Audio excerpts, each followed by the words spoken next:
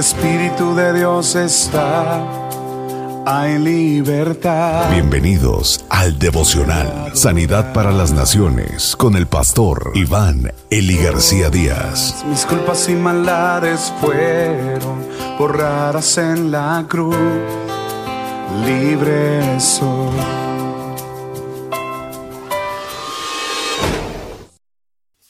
Tiempo de celebración.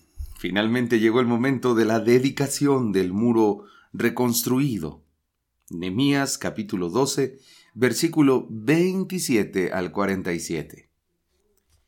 En la dedicación de la muralla de Jerusalén, buscaron a los levitas de todos sus lugares para traerlos a Jerusalén, a fin de celebrar la dedicación con alegría, con himnos de acción de gracias y con cánticos, acompañado de címbalos, arpas y liras. Y se reunieron los hijos de los cantores del distrito alrededor de Jerusalén, de las aldeas de los nefofatitas, y de Bet Gilgal, y de los campos de Geba, Asmavet, pues los cantores se habían edificado aldeas alrededor de Jerusalén. Los sacerdotes y los levitas se purificaron. También purificaron al pueblo, las puertas y las murallas. Entonces hice subir a los jefes de Judá sobre la muralla y formé dos grandes coros. El primero marchaba hacia la derecha, por encima de la muralla, hacia la puerta del muladar. Y tras ellos iban Osaías y la mitad de los jefes de Judá, con Azarías, Esdras, Mesulam, Judá, Benjamín, Semaías, Jeremías, así como algunos de los hijos de los sacerdotes con trompetas, y Zacarías, hijo de Jonatán, hijo de Semaías, hijo de Matanías, hijo de Micaías, hijo de Zacur, hijo de Asaf, y sus parientes, Semaías, Azareel, Milalaí, Gilalaí, Maí, Natanael, Judá y Anaení, con los instrumentos musicales de David, hombre de Dios. Y el escriba Esdras iba delante de ellos, y la puerta de la fuente subieron directamente las gradas de la ciudad de David por la escalera de la muralla, por encima de la casa de David hasta la puerta de las aguas al oriente. El segundo coro marchaba hacia la izquierda, y yo iba tras ellos con la mitad del pueblo por encima de la muralla, pasando por la torre de los hornos hasta la muralla ancha. Y por la puerta de Efraín, junto a la puerta vieja, junto a la puerta del pescado, y la torre de Ananel, y la torre de los 100, hasta la puerta de las ovejas, y se detuvieron en la puerta de la guardia. Luego los coros tomaron su lugar en la casa de Dios, también yo y la mitad de los oficiales conmigo, y los sacerdotes Eliasim, Masías, Miniamín, Micaías, Elioenai, Zacarías y Ananías con trompetas, Masías, Semaías, Eleazar, Uzi, Joanán, Malquías, Elam y Ezer. Los cantores cantaban con su director Israías.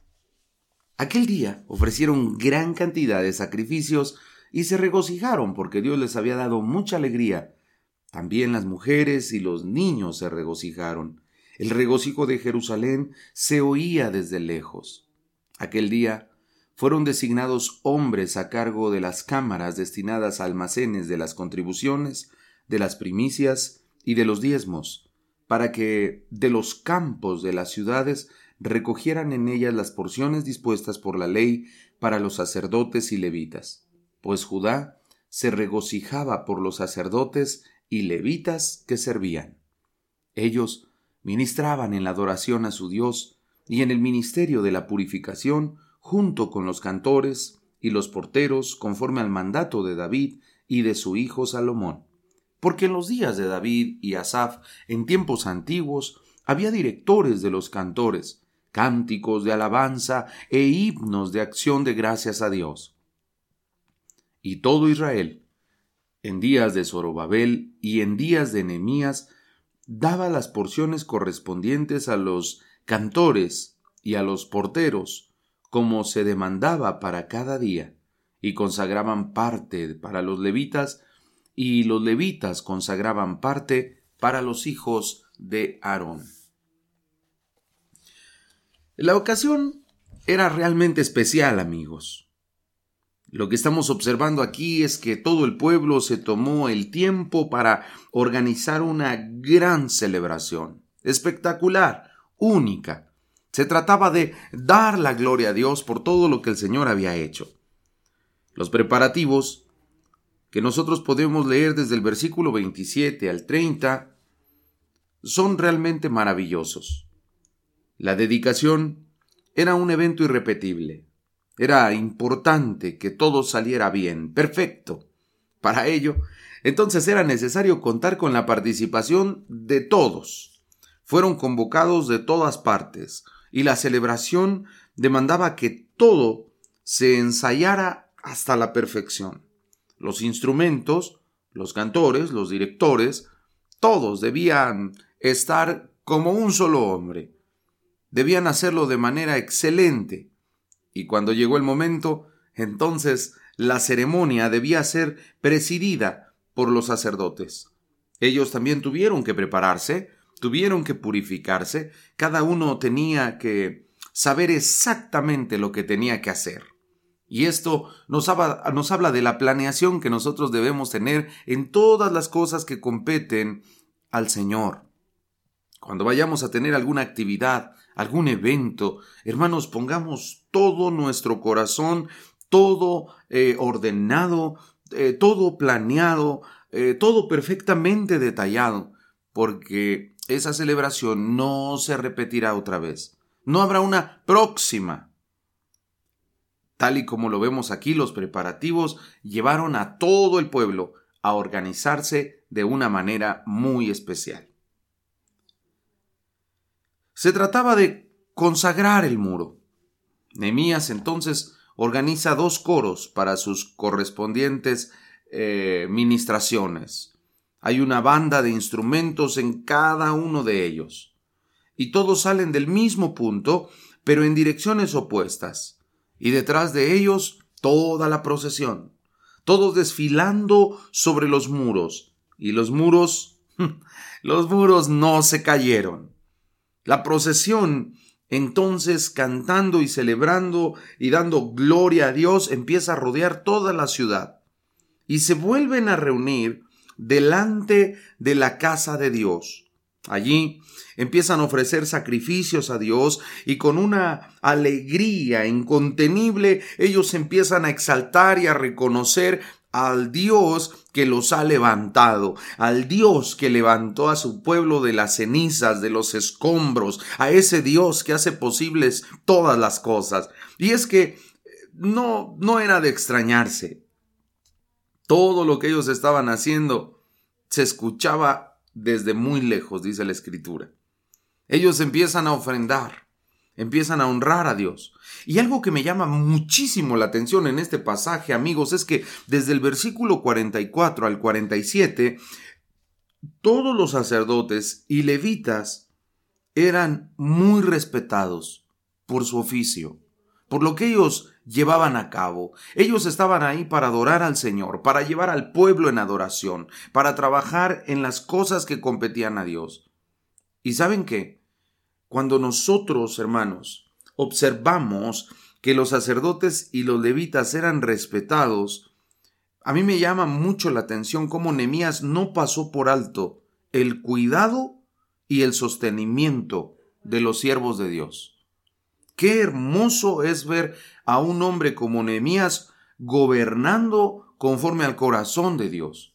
Todo el pueblo debía contribuir, todo el pueblo debía ofrendar, todo el pueblo debía diezmar conforme a la ley para que los siervos de Dios estuvieran siempre despreocupados por la cuestión financiera. ¡Qué hermoso! Creo que esa es la más grande honra que podemos dar a la obra del Señor y, por supuesto, a aquellos que sirven y trabajan por el Evangelio. Quiero que meditemos un poco. ¿Cómo fue la celebración que brindó el pueblo en la dedicación del muro? ¿Cómo lo hicieron? Con toda devoción, con toda planeación, con todo su corazón. Pero, ¿han notado ustedes qué parte ocupó la música en toda la celebración? ¿Cómo es que la música crea el ambiente propicio para exaltar al Señor? Y hoy en día, quiero preguntarte, ¿cuál es tu responsabilidad hoy para el sostén de los siervos de Dios? ¿La has llevado a cabo? Hoy, el Señor espera de nosotros algo mucho mayor que lo que esperó en el tiempo de Nehemías. En el tiempo de Nehemías fue Nehemías el que estableció junto con el pueblo la ley, las condiciones y recaudaba los bienes para la obra de Dios. Pero hoy el Señor nos lo ha dejado a nosotros, porque sabe que nosotros ahora somos responsables y tenemos un sentido muy elevado del compromiso para que podamos honrar a Dios con nuestros diezmos, ofrendas, primicias, para que nunca haga falta nada en la casa del Señor. Oremos. Señor, muchas gracias. Gracias, Señor, por estos maravillosos ejemplos de celebración y de fiesta que tú nos das. Gracias, Señor, porque es hermoso vivir la experiencia de la unidad. Es hermoso ver a una nación unida como un solo hombre. Todos fueron llamados de diferentes lugares para exaltar tu nombre. Gracias, Señor, porque esos tiempos de celebración a nosotros nos dan un ejemplo de cómo te gusta que se hagan las cosas. Para ti es lo mejor. Enséñame a vivir una vida de planeación. Enséñame a aprovechar mi tiempo, los minutos, las horas y sobre todo enséñame a planear a la perfección lo que tiene que ver contigo, con tu obra, con tu celebración, porque es a ti a quien celebramos. Dame un corazón, Señor, sincero, para que diezme, ofrenda, contribuya para la gloria de tu nombre. Donde el Espíritu de Dios está, hay libertad. Muchas gracias por escuchar el devocional de la Iglesia Cristiana Sanidad para las Naciones. Te invitamos a que te unas al trabajo misionero Sembrando Económica para la obra del Señor. Ponte en contacto con nosotros al teléfono 55 346 96 754. Perdonado soy, solo por tu amor, no hay más condenación.